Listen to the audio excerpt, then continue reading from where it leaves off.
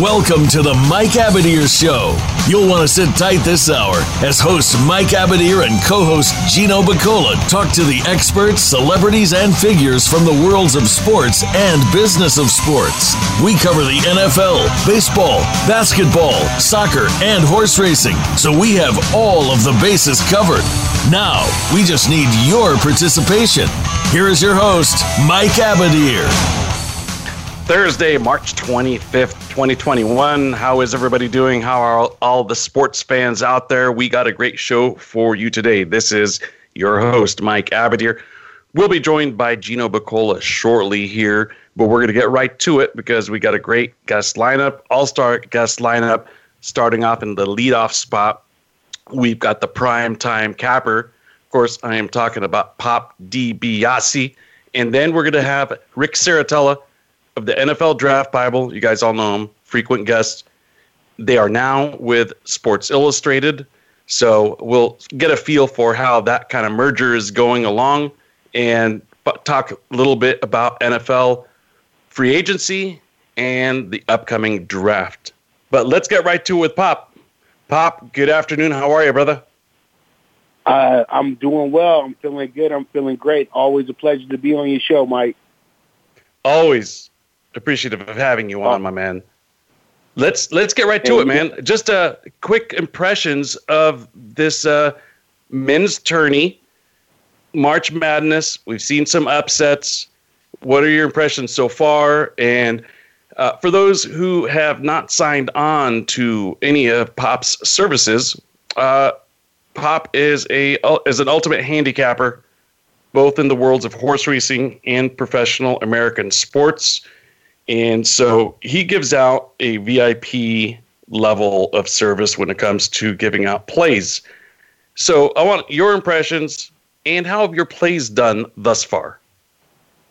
Well, we rock and rolled last week in the tournament last week. There was a lot of good spots for us last week, especially with all the upsets and the things that occurred.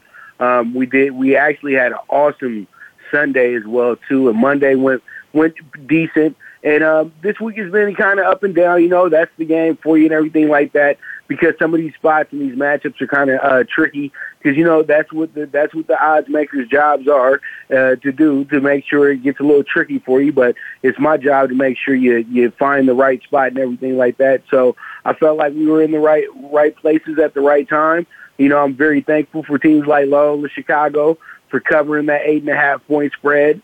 Also very grateful for UCLA being able to cash out 2 dog bets in a row, because I put them on money line in both of those games, and they were able to cover the 5 spot as well too against old Abilene Christian. So yeah, I think that pretty much it went exactly the way that I would want it to go the first week of the tourney, but the second week is really where you got to really put your cap on, man, and really you got to stop thinking about who's going to be the big dog and who's the big favorite. You just got to look at the matchup in general and say to yourself, and it's not even a flip the coin situation. You just say to yourself, who's looking good coming into this spot?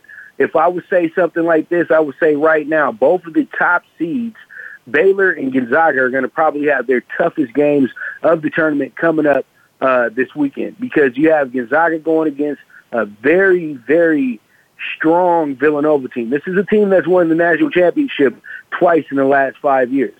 So they still have the mojo there with Jay Wright and everything like that. And they still have players there that were a part of the last national title team as well too. So they're in a spot right now where, remember who we are. And then Florida State is a team that's a question mark, who could have been in the Final Four last year, but now they're going against Baylor, a team that everybody has pretty much kind of chosen in a sense to, probably be cutting down those nets, other than Gonzaga, who's looking like an absolute machine at this moment in time. But Baylor has been in a spot like this before, and they've faltered. And it's going to be tough because, they're going against a very, very good team in that spot. And I think that it's going to be absolutely amazing when we get to that game and everything of that nature, man. And I think a lot of people should be excited about what we got looking forward. And I'm so sorry. The Florida State game is with Michigan, actually. And I'm going to tell you guys like this. Michigan looks like the most vulnerable number one right now out the group with the three that are left over, in my opinion. I would agree with you on that front. You know, it's interesting because a lot of the East Coasters call us whiny when we say that there is a left coast bias. There's an East Coast bias. Actually, it's right coast to them, left coast to us, but it nonetheless, an East Coast bias, right? But the reality of it is, I think we have a right to voice our opinion because look at how the West has done so far, Pop. I mean, Gonzaga obviously has been a favorite throughout. But how about teams like USC and Oregon dropping Kansas to their worst March Madness NCAA tournament defeat ever?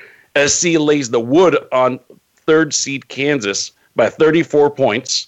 And then how about Oregon upsetting the number 2 seed Iowa by 15 points, right? And then we also have UCLA. Now, UCLA probably had the easiest road of any of these West Coast teams to get to where they are. But, hey, they got it done, and they've got a big matchup against Alabama where I give them a shot. But overall, I think the West has really done pretty well, considering there were a lot of people going into this season that were saying, will the Pac-12 even produce, anybody that's worthy of a tournament seeding? Right, and that was to me unfair because they knew what was happening this year, that Arizona was going to have to bow out due to sanctions. Because there's actually was supposed to be 6 teams in the tournament this year coming from the Pac-12, but Arizona was playing on a kind of a free season this year because they've already, what happened with the allegations with Aiden and things like that. So they self-imposed the tournament ban to themselves. So that's why, you get a situation where they were only going to damn near let in 4 teams. And I think that pretty much that was a slap in the face right there as well, too. Oregon State had to win out to be the 5th team. And I think that was kind of like, okay, a compliment at the end of the day with the committee, like, okay, we're going to make sure you guys get your 5 teams in. Even though Oregon State never had a chance to get in here, we'll make sure that, we get that 4th team in there, and that was UCLA. And UCLA, because there was a lot of questions like, well, should UCLA be, considered for the tournament because their wins came in a very kind of easy non-conference schedule, but that wasn't on UCLA, though. UCLA had to play against the local teams because they literally would not let these guys travel out the state of California. So they had to go against, they had to go and, really go get the Big West to come on over and give you some good games. And, UCLA's real defining game of the season that wasn't a conference game was the San Diego State game, the opener, and a lot of people had this idea that, UCLA was going to be kind of was going to be short, you know what I mean? And they were have a middle of the season, but they had the players in place to make a push to the Final Four. Johnny Juzang was an All-American going to Kentucky. And Jules Bernard is another really good player as well, too. And, Jaime was very, very good in high school. So these guys, Cronin's doing the right thing. It's all California guys. And then USC has probably the guy who could be the number 1 pick in the draft, and Evan Mobley as well, too. So you don't get you're shocked by it, but then you say, this is how it was supposed to be.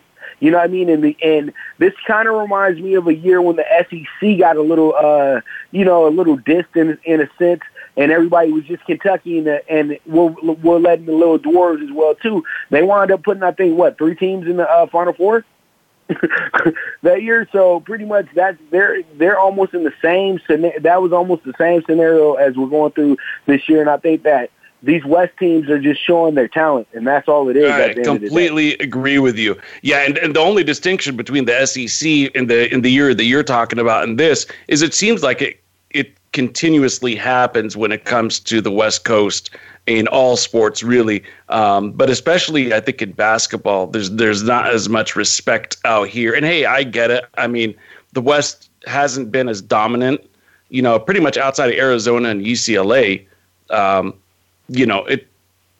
Most of the winners, let's just say, come from, Kentucky and east of Kentucky, right? Maybe the Mississippi and east of the Mississippi or something like that. And I get it. And forgive me, all Oregon State fans, for not mentioning their superb play so far. A 12 seed knocking off number 4 Oklahoma State was big. That was real big. And before that, they knocked off the 5th seeded Tennessee Volunteers. And when I say knocked off, I mean, Pop, they laid the wood to Tennessee. They beat them by 14 very comfortably, by 10 over Oklahoma State. They've got a very winnable matchup against Loyola, and I understand Loyola's hot. They just beat Illinois, a number 1 seed, of course. But I think Oregon State can make this really, really interesting when we have a 12 seed advance. Either way, Pop, we're going to have an 8 or a 12 seed advance in this thing here. So real quickly, before we move on to baseball, Pop, how can any listener out there who maybe wants to give a shot to some of your picks, do you have like a package that you could give the Mike Abadir listeners? All right. Well, if you guys want to come on in, you guys can always come check us out over at primewavemedia.net. And we have plenty of packages there. We have I have the basketball package there as well too. But if you want to just go ahead and get the rest of the month, you guys, there is a monthly package there that is $100 there for you guys. So you guys can go ahead and check that on out. And then if you want to be with me for the rest of the year, that's going to be a different price. But actually, I'm actually kind of generous right now. So if I'm DM'd about that, personally, I'll go ahead and I'll make sure that you're taken care of in that portion as well too. So you guys can always DM me on the Twitter at PopDibiase, or you guys can hit me up on the IG as well too at DibiaseWave_, or just email me at popdibiase425@gmail.com, and we can go from there. There you have it. That's good stuff there. Check out Pop's work. DM him, maybe ask him for a sample pick or something like that. This guy is open-minded, but he delivers winners ultimately. So definitely check out Pop. And one more thing, I don't mean to interrupt. You guys make sure to watch the show daily, the Primetime Angles. You guys can always look it up on Facebook. Just look up the Primetime Angles show. You guys sign up. You guys go ahead and subscribe to Prime Wave Media. You guys will not miss that show daily. It's at noon, from noon to 1. Mike is always there with us on Wednesdays. And my final segment for the show is a segment called Talking Tickets. So I do give out a good, nice little parlay and everything like that on a daily basis. And I always say single what you like out that group as well, too.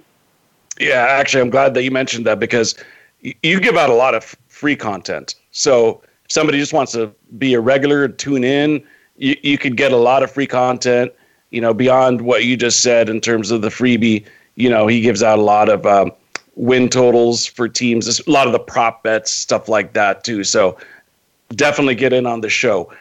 Pop, let's move on over to baseball. And we don't have as much time as we want to necessarily do a very thorough American League Central preview, but maybe just some impressions about this division. It's kind of been a 3-headed monster maybe over the last 2 seasons in terms of the Twins and the Indians, but with the White Sox retooling, bringing up some big-time prospects, and being mentioned amongst those top 2. Those are the 3, and then you got Detroit, who's in the rebuild, and Kansas City, who's kind of in a halfway spot. They're already far along with the rebuild, and they're now starting to pick up some free agents and some trades and stuff like that. How do you assess this division? This division, to me, once again, is just exactly what you said to start off. It looks like a 3-headed monster, but really, at the end of the day, as we spoke about on my show a few weeks back, it looks like it's going to come down to the White Sox and the Twins, to be honest with you. Because with the Indians getting rid of their best player, I just don't see the Indians being that good of a team this year. Francisco Lindor used to be a bailout batter. He used to bail them out so many times if they needed to be ignited in a certain part of the game. Here comes Francisco Lindor with a nice triple-double, a home run. And I don't know if they have that guy this season. I think that that guy might be around next season, but this season, I don't know about that. And I think that that's going to kind of hinder the Indians in a sense. So then it comes down to the Twins and the White Sox. I mean, and so pretty much the winner is the team that's going to have the better pitching, because I think that they're equal when it comes to hitting, but when it comes down to pitching, I think the advantage goes to the White Sox. How about you? What you thinking? I mean, you laid it out really well. I mean, to call Francisco Lindor the bailout hitter, I mean, that might be the biggest understatement of the year. I mean, look at this lineup now, Pop. I mean, I'm just going to read down the list from catcher and through the infield, through the outfield, and DH. Really, I mean, Jose Ramirez at third and Franmil Reyes, big-time slugger they got from the Padres. They got the Padres prospect right fielder and Josh Naylor. But reading down this list, Roberto Perez, Jake Bowers, Cesar Hernandez, Andres Jimenez, Eddie Rosario, Bradley Zimmer. Who? What did I just read off there? I mean, there isn't anybody who's a bona fide everyday player that has all-star potential that I just mentioned there. Now, they did make a couple of nice moves, one of them being to get Ahmed Rosario from the New York Mets. This guy really has been one of their top-tier prospects for a long time, but he never really panned out. But he was one of the prized pieces, supposedly, in the or did he come as a free agent or part of the Lindor deal? Lindor did bring a nice package. Yeah, so he's one of the guys. It's Ahmed Rosario. He's a part of that package as well, too. Yeah. Yeah, but Rosario has he hasn't really lived up to expectation hitting-wise up till this point so far. But anyways, point being, it's a very weak lineup, Pop. I mean, Franmil can hit you 40, 50 home runs, but with that lineup, I mean, he might hit 40 home runs with 70 RBIs, right? Because they don't have a very good lineup. I think what they're looking at here is a Oakland A's type model where you start with pitching and kind of hope for the best. Because, at least on the front end of the rotation, Bieber and Plesac are legit. Those are two really, really good young pitchers. And so I think anytime you start with that, it might be a little bit easier to build than if you have a ridiculously good lineup and zero pitching. You know what I mean, Pop? Right, exactly. And that's one thing that will keep the Indians in the race. But I think when it comes down to the crunch days of August and September, the Indians will figure out a way to mess that thing up. Yeah, I think I definitely agree with you. And I agree with you on the top two spots. It's going to be a competition, really, between the Chicago White Sox and the Minnesota Twins. Those are definitely, in my mind, the best two pitchers. The White Sox did add some pitching experience in Dallas Keuchel and Lance Lynn to the rotation. That goes along with what is a pretty stacked lineup. That middle of the lineup for the Chicago White Sox is going to hit a lot of home runs and drive in a lot of RBI. They've got a good mix and match of veterans and young guys and prospects that are looking to achieve their peak seasons, like Yoan Moncada, veterans like Tim Anderson and Jose Abreu. Luis Robert is a big-time prospect. Adam Eaton, they got from the Nationals. That guy could hit and he could run. Andrew Vaughn at the DH spot. So this team is looking good. Minnesota, they've kind of been at the top of this division for a couple of years now. And, and I think they made a really good move the other year when they got Kenta Maeda. So overall, man, this is going to be a fun division. Let me give you a dark horse. And this is going to be no surprise to any of our listeners because I kind of pick them as my dark horse almost every year, and that's the Kansas City Royals. I know most people don't give them a shot, Pop, but they're kind of retooling quietly and nicely. They got pretty jerseys, too. You always love to see the Royals play because they got nice jerseys, man. Those powder blue jerseys, when they break them out, OMG. You know what I mean? They're such a clean-fitted team as well. So, I always say to myself, I'm with you too. The Royals always seem to be the wild card, and this has been like the last decade as well too in the division, because they've been able to build over the years too with a lot of prospects in the minor league system as well. But they always figure out a way to get some good veterans as well too in the off season, and that's what they did this year. And the big question mark with the Royals is consistent pitching. They don't have bad pitching; they have middling pitching. So if they can be consistent in winning, then they have a shot. They're a good little wild card there, and they bring a lot of value to the table if you're a better betting futures as well too. Yeah, no doubt about that. I love that move for Andrew Benintendi from the Red Sox. Michael Taylor is a really, really terrific center fielder. He can man center field like anybody. The guy can fly. Pop, tell our listeners how they can follow you one more time, my friend. All right, so if you guys want to sign up to be a client and everything, or go ahead and watch some great content and everything like that, go to primewavemedia.net.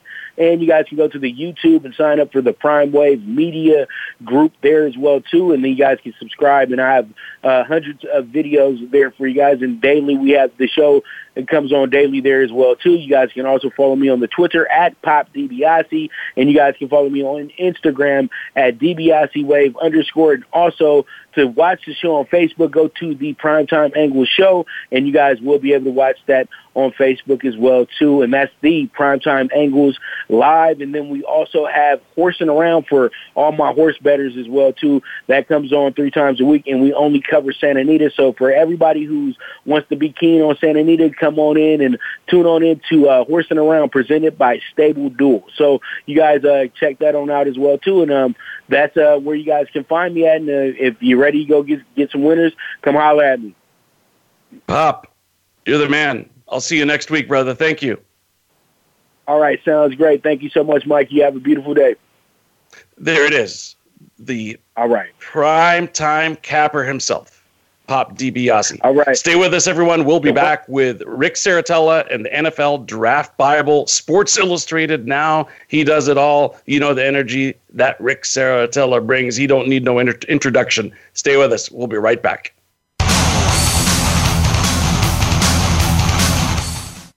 Follow us on Twitter at VoiceAmericaTRN. Get the lowdown on guests, new shows, and your favorites. That's VoiceAmericaTRN. Want to play the ponies and win? At Winning Ponies, we go inside and behind the scenes with the top jockeys, trainers, and handicappers. The Winning Ponies radio show with John Englehart, racing's regular guy, is the perfect complement to the Winning Ponies handicapping website. Catch us live every Thursday at 8 p.m. Eastern, 5 p.m. Pacific on the Voice America Variety Channel. Win prizes just for calling in. Have you had a chance to check out Voice America's online magazine and blog? If you love our hosts and shows, check out articles that give an even deeper perspective, plus topics about health and fitness, movie reviews, philosophy, business tips and tactics, spirituality, positive thought, current events, and even more about your favorite host. It's just a click away at blog.voiceamerica.com. That's blog.voiceamerica.com. The Voice America Press Blog. All access, all the time. Racers and Rental Cars is the program for wannabe pro racers and those interested in the racing profession and automotive industry. Join hosts Cameron Foray and Don O'Neill as they take you behind the scenes with previews and review for race day. It's about the business as well as the fun. We've got the scoop, the guests, the discussion, and the WTF moments. All you need to do is bring your ears. Racers and Rental Cars heard every Saturday at 10 a.m. Pacific Time, 1 p.m. Eastern, right here on the Voice America Variety Channel. Stimulating talk. It gets those synapses in the brain firing really fast. All the time. The #1 internet talk station where your opinion counts. VoiceAmerica.com.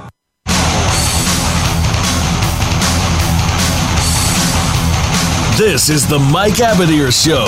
If you want to call in today, we can be reached at 1-866-472-5788. That's 1-866-472-5788. Or send an email to Mike@themikeabadirshow.com.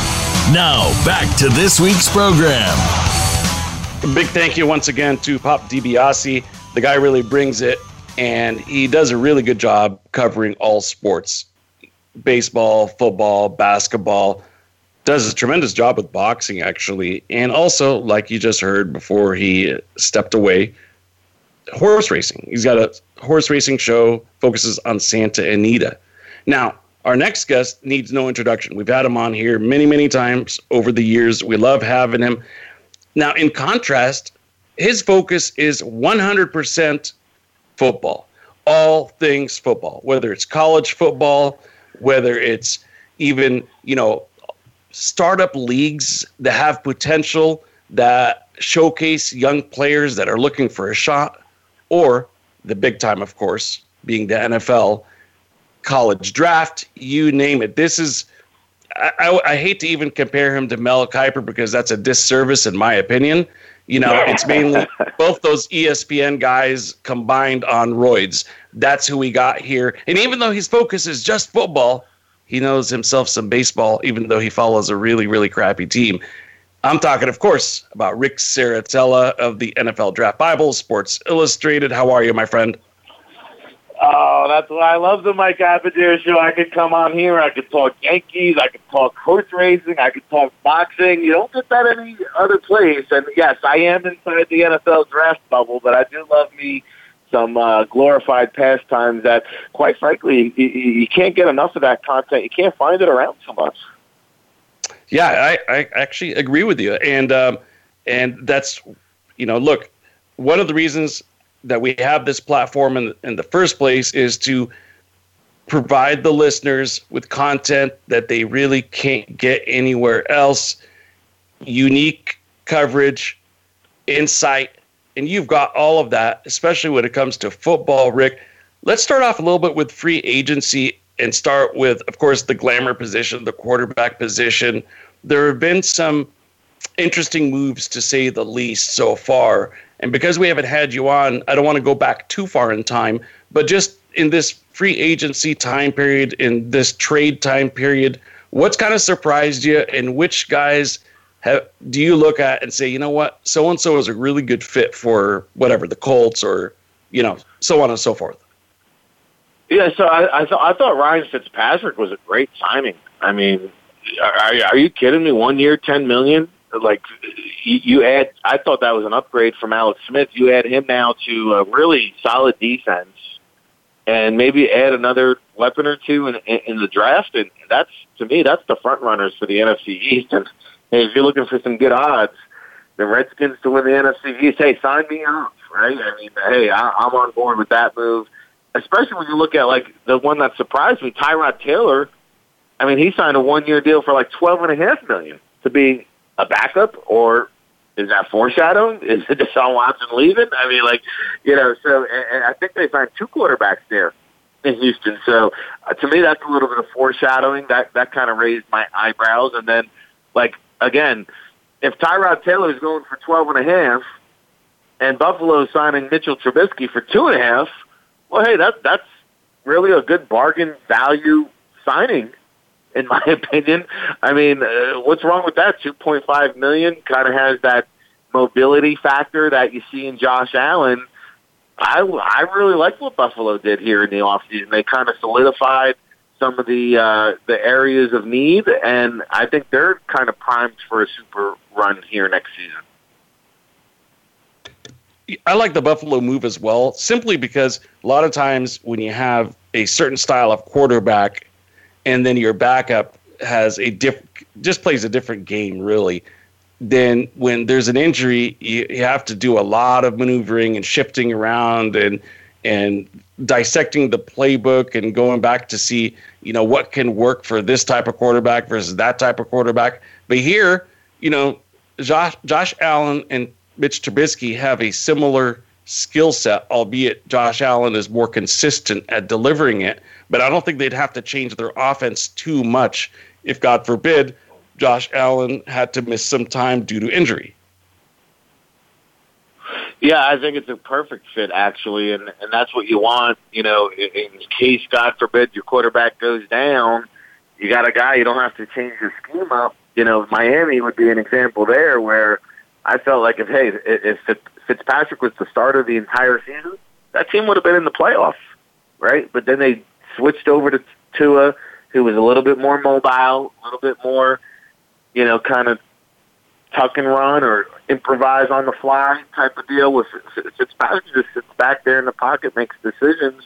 So yeah, I like the Trubisky thing. I like what Arizona did this offseason. I mean, I think this is a team. Again, when we've talked about this, when you've got a quarterback on the rookie deal now, you can build up and overpaying for guys like a J.J. Watt who brings veteran leadership. But you talk about Rodney Hudson. I think they made another big free agent splash today. The Arizona Cardinals, I think, again, you want some odds, go check out the odds for the Cardinals to win the NFC East. Again, sign me up. I got the Cardinals going to the Super Bowl next year. How about that, Mike? I like that pick. To me, they were actually my dark horse playoff team for 2020. And by the way, man, this is how long you've been intensely following the NFL. Okay. And I'm only pointing this out because it's kind of funny to me, right? Typically kind of let the slip up kind of slide a little bit. You called it the NFC East for the Cardinals because they were in the NFC East at one point in time, man. That's how long you've been a football fan. Somebody's paying attention over here. That's awesome, man. I love it. That's old school. I agree with you, man. I think this is. Look, I think the content of what you're saying is spot on. I think this is a really, really good football team, and they probably should have been a playoff team last year. They kind of had some unlucky bounces go against them. There were maybe some coaching decisions that I didn't agree with. And then, of course, you had your big-time quarterback miss the final game of the season. So I think this go-around, they probably learned a lot from 2020, and I think they're going to be pretty loaded going into 2021. I believe if I didn't make a mistake with my tally here, I think Kenyon Drake is a Raider now. Yeah, Kenyon Drake went over to the Raiders, but you know what? They added A.J. Green. They added Malcolm Butler today. They got J.J. Watt coming in, Rodney Hudson. You add that to the mix. I don't know if Fitzgerald will be back or not, but hey, you got Nuke Hopkins over there and one of the best that does it. Christian Kirk is an upcoming guy. Chase Edmonds, people sleep on this guy from Fordham. I love Chase Edmonds. He had 400 yards rushing, 400 yards receiving. He's a dual threat capability out of the backfield, so I think they can draft the guy and be okay there at the running back position. And so I think it's a good blend of young talent.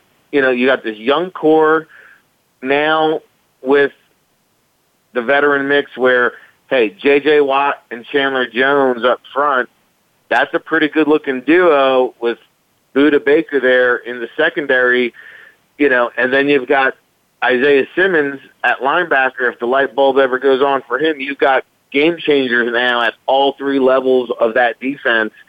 Arizona's locked and loaded, man. I think this team can make a deep run. Yeah, who knows darn well how much I love Arizona and Chase Edmonds? It's Gino Bacola, because he knows in my fantasy leagues, I'm always picking up Chase Edmonds by hook or crook. He's always on my roster. He has some flashes of brilliance, but I like that he's going to be the guy moving forward. So, Gino. Last year, your three teams were Arizona, Miami, and the Raiders, who are sort of your three hot teams. Obviously, you're a Raider fan, but you don't always project the Raiders as a playoff team. You thought last year they had a shot. And they were all three at, I think, around like week 10 in the playoffs. All three of them were looking like the way their schedules were built too, like there was almost going to be no way they wouldn't make it. And then all three of your hot teams at the same time, literally they fell off a cliff.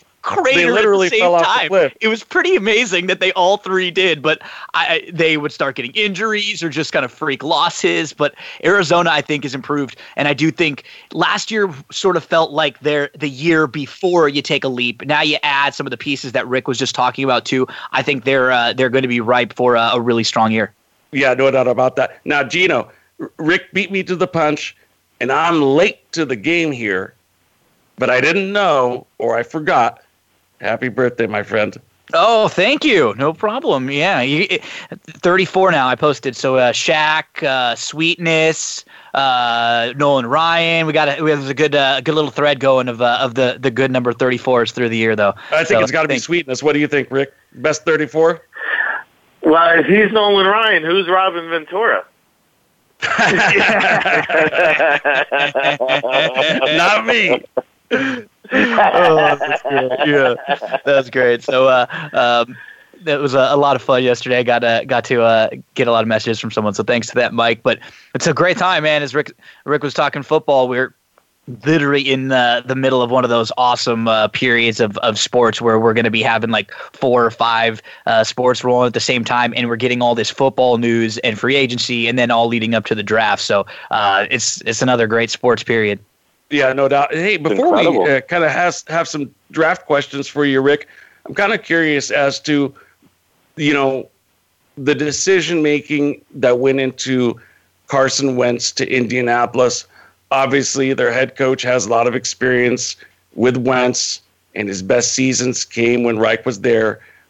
But do you think this is a good fit?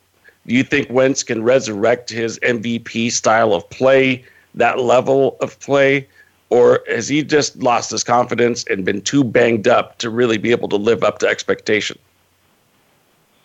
I'm not a strong believer. I wouldn't say like, hey, not only am I a client, but I'm also the president. I wouldn't go that far.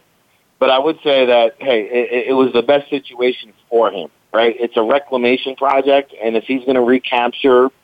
And let's be honest here, right? Like, let's be real. Like, Carson Wentz was no dominant quarterback. Like, he showed flashes. He had spurts. He might have had a couple games there, where he looked really good. But let's remember that Super Bowl. That was Nick Foles bringing them to the hoisting the Lombardi Trophy there. It wasn't Carson Wentz. So. Let's remember, like, they went into the season with Sam Bradford. It wasn't Carson Wentz. So I get it. If anybody's going to turn that career around and get him back on the right tracks again, it's going to be in Indianapolis. But to me, it all goes back to, again, he doesn't know how to slide. He gets hurt diving head first almost every single season. And, now he's got this fat sack of cash.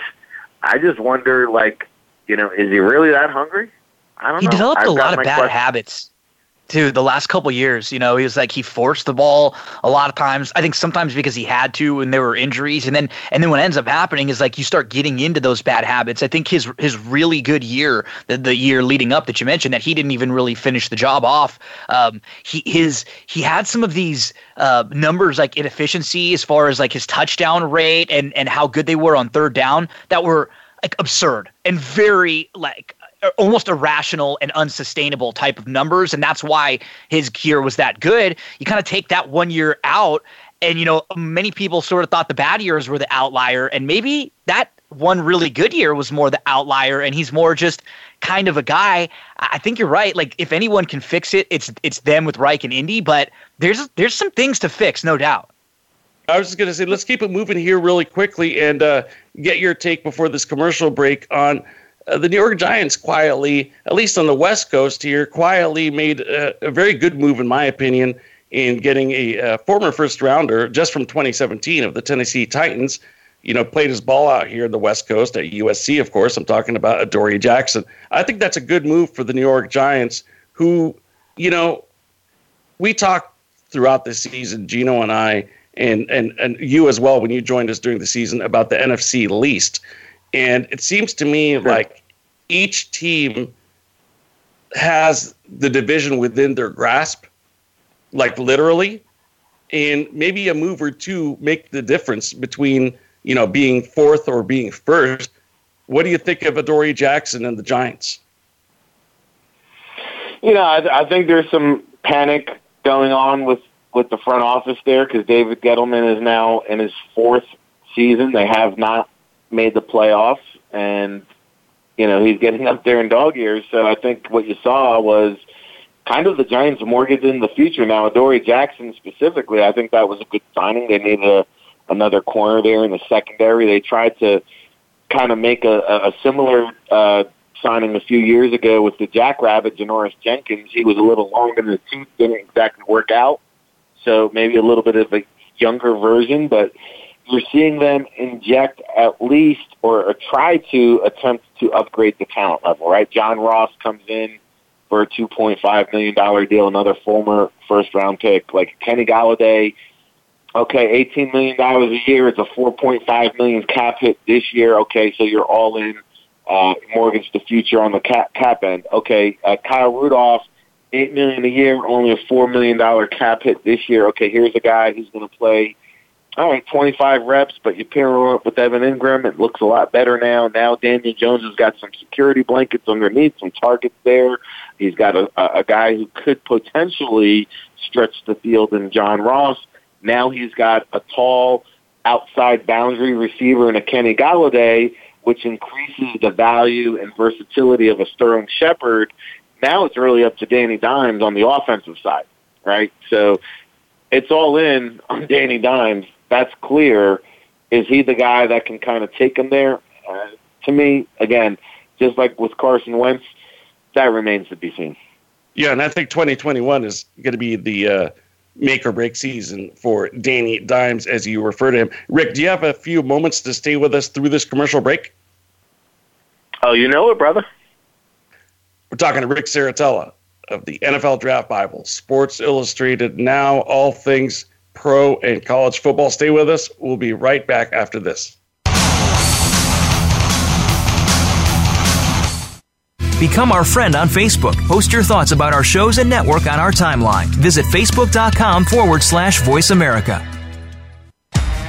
Want to play the ponies and win? At Winning Ponies, we go inside and behind the scenes with the top jockeys, trainers, and handicappers. The Winning Ponies radio show with John Englehart, racing's regular guy, is the perfect complement to the Winning Ponies handicapping website. Catch us live every Thursday at 8 p.m. Eastern, 5 p.m. Pacific on the Voice America Variety Channel. Win prizes just for calling in. Sports continues to grow and evolve to ever-increasing prominence in today's society. On All Around Sports, host John Inglesby will connect with the leading newsmakers from the sports world, including players, owners, and fellow sports journalists, discussing the top news and events that are relevant to sports today. John will also report from and offer his experience of the world's top sports events. Tune into All Around Sports with John Inglesby, Mondays at noon Eastern Time, 9 a.m. Pacific, on the Voice America Variety Channel. Find out what's happening on the Voice America Talk Radio Network by keeping up with us on Twitter. You can find us at Voice America TRN.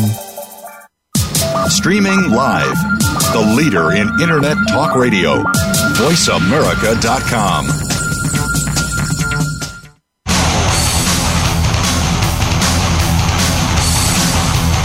This is the Mike Abadir Show.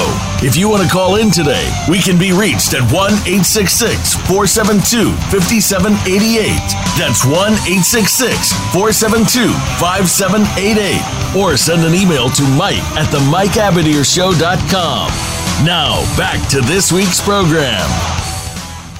Closing things up here on the Mike Abadir Show with Rick Serritella, talking now into some of the NFL draft and going through some of the moves in NFL free agency coming up. So I didn't get a chance to talk to you a lot about this, Rick. I'm not sure if you did with Mike before we get into the draft. What were just some of your quick overall thoughts about the Pats spending spree? Well, I think, again, that's another guy. Like, who's more motivated than Bill Belichick this year? You think he doesn't hear the whispers? Right? Like, hey, maybe it was Brady all along. So again, I mean, Bill Belichick's going on 70 years old. Like, you think he's got time to hang around and rebuild a program, which is, what was Cam Newton like the best option? Probably not. But was it a familiar option that he can build on? Okay, sure. I somewhat understand it. I think that Bill just wants to kind of reload here, get his all his opt-outs from the defensive side of the ball back opting in. And then you see like, hey, I'm going to acknowledge that, yeah, I drafted 2 tight ends early in the draft last year. They both busted, and I just went and signed 2 tight ends in free agency. I'm acknowledging my mistakes. I'm moving on. I'm trying to rebuild the program here so that, I can kind of end my legacy on a high note, and I think that's what Bill Belichick's trying to do, at least. Hey, Rick, in my mind, the 4 most important teams this offseason, because of the ripple effect, depending on what they do, are the Jets, the Jaguars, the Dolphins, and the Texans. Let's start with the Dolphins. When they exchanged vows and said, I do to Tua, did they mean that? Is he their guy 100%? Or are they still thinking maybe Deshaun Watson? Obviously, he's got a lot of allegations that have been surfacing. But let's put that aside for the moment. Those are the 4 ripple effect teams. How do these dominoes fall? Well, with the Dolphins, listening to Brian Flores talk, I believe Tua is the guy. I do. And so, let's think about it. If you want Deshaun Watson, you've got to give up 3. You got to give up 18 or 17, whatever they're picking, and you got to give up probably your second round, and you probably got to give up next year's first round, and you probably got to give up a couple starters. I mean, it's just not worth it to Miami. You've got a guy here that is coming off his major injuries, and people forget that. They expect him to just be lights out. He was coming off of major injuries, and he showed flashes. Was he a world beater? No, but, I mean, today's fandom, the craziness, people are so impatient. This guy started, I can count on one hand how many games this guy started in the NFL. You can't just keep moving on. Yes, there's exceptions to the rule, and Kyler Murray, I get it, Josh Rosen, sure, it's not a common thing. And so, is there really a quarterback other than Trevor Lawrence that's better than Tua in this draft? I don't think so. So, yeah. I think let me interrupt you for a quick second, Rick. I think the only reason that there might be some impatience down in Miami is because they really just sacrificed 2020 when they were playoff bound to basically push the narrative that Tua's our guy, or they believe in him so much that they're like, you know what, we'll sacrifice the playoff run or the getting into the playoffs in order to give him the final, whatever it was, 9 games of the season so that he could get that experience, because we're looking at what that will do for him in 2021 and beyond. Well, they were confident in him enough to let Ryan Fitzpatrick walk away for, what wasn't really a significant contract in free agency. So, I think they believe in Tua. I think Tua is their guy. I think they'll go Penei Sewell and partner him up with Tunsil and have some bookend tackles. Who's going to play right tackle? That's the question. Who's going to protect his blind side? And so, where does that leave us with the Texans, the Jets, and the Jaguars? Are they, at least, are the 2 draft teams going to draft who we expect, or are we maybe going to see some big-time trades?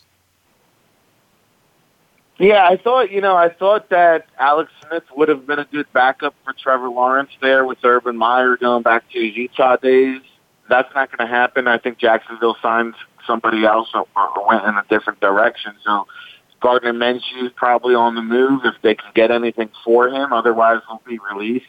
Trevor Lawrence, listen, Urban Meyer didn't take that job unless he knew Trevor Lawrence was his quarterback. So that's a done deal. Signed, sealed, delivered, put it in the books. To me, the fact that the Jets haven't sealed the second pick tells me that they're really thinking about taking a quarterback here. I think Zach Wilson is the guy they're honed in on. I do not believe they'll get anything in return for Sam Darnold. I think ultimately they'll wind up releasing him. And, he may wind up with Seattle from what I hear. But I don't think Seattle's going to give up any equity to try and get Sam Darnold. I think the Jets draft a quarterback and then wind up releasing Sam Darnold. So I think it's, Trevor Lawrence, Zach Wilson, 1 and 2. I think Penei Sewell goes 3. And then it gets pretty interesting there. It's number 4. I think the Atlanta Falcons are another team here that can kind of shift or alter what direction this draft goes in. Great point there, Rick. Last thing before we let you go. What are some of the big upcoming things we could expect from the NFL Draft Bible and the Sports Illustrated platform where the Draft Bible operates now? Yeah, I mean, listen, it's been one hell of a run, and we're going to have that PDF delivered in your inbox by next week, right? So it's been 300 and we're 36 days away, so it's been 330 days of blood, sweat, equity, and like I said on the morning show, The State of Football, weekdays 9 a.m. Eastern, I said the only thing better than the NFL Draft Bible PDF showing up in your inbox is the NFL Draft Bible hard copy publication showing up on your doorstep, which Mike Abadir and Gino B will experience. And it'll be Christmas all over again in 36 days. We'll reconvene in Cleveland, and we'll party like it's 1999, guys. Now, just a quick refresher on what the PDF is and how the listeners can get it. Yeah, let's go to allaccessfootball.com. You can reserve the hard copy. You can get the PDF. You can go all access at allaccessfootball.com. We're on Sports Illustrated now, as you mentioned, NFLDraftBible.com. And, I think the best way to follow what we do is to go there on Twitter at NFL Draft Bible. And so you can always keep up with the latest and greatest. We got the database now, 15,000 players, pro day tracker, off-season tracker. I mean, you name it, we got it. From the front to the back, we deliver like that. You guys know it. I'm telling you guys, from a sports agent perspective, there's nothing better that's out there. To me, this actually is more informative than getting Blesto grades, national reports. All you agents out there know what I'm talking about. The Draft Bible delivers. You're the best, Rick. Hey, man, you put a smile on my face with that, Mike, and, you're a big reason why we're on Sports Illustrated, so I'm forever grateful for everything you've done. Our friendship now, I think it stems over a decade, and Gino, for you guys having me on, I still say, hey, I'm a Yellow Jacket guest now. I don't think anybody's made more appearances than me, and if they did, I want to know about it. I think you've got it. You got the Yellow Jacket, my friend. Abso-freaking-lutely. Thank you, Rick. Appreciate it. We'll check in with you right before the draft. Yep. Absolutely. Thank you so much, guys. Appreciate you. That's Rick Serritella. NFL Draft Bible delivers the goods each and every year. And I really mean that, Gino, when I say how quality that report, that package with all the draft prospects is, man. I mean that genuinely. It's detailed. It's great. It's awesome. I know you flipped through it. You've probably dove into it maybe before fantasy to find out who are maybe some of the rookies that might emerge, quarterbacks, etc. I mean, it's fantastic. And can you believe, Mike, with I know we're just getting ready to go right now. If anybody hasn't looked at that, make sure you do. It's incredible and the wealth of information. Can you believe that next week when we record, it's going to be in the middle of opening day for baseball? Can't wait, man. Thursday. Can't wait. Next Thursday. We only have a few seconds left, Gino. Pop and I talked a little bit about the AL Central. Want to get your thoughts. We kind of concluded that Cleveland is a notch below Minnesota and the White Sox, and that's kind of the three-headed monster narrowed down to two. Yeah, and I thought last year was sort of the White Sox year to take a step forward, and this year should be a year where I think they're even better. So I'll be high on them, and we'll talk much more about them, continue to preview, and maybe I can get you over on That's What G Said, and we can do a little overall preview sometime coming up. That's all the time we have, but that sounds good, Gino. I accept your invitation, and we will definitely be talking a lot of baseball starting next week. And also, you could tune in to That's What G Said for the upcoming final prep races. We'll talk about them here a little bit. I'm sure we'll look to bring in a guest or two to talk about some of them from a very general perspective. but you guys all know where to get the goods. The Mike Abadir Show. That's what G said each and every week. Appreciate your listenership. We'll see you same time, same place next week. Have a great sports weekend, everyone.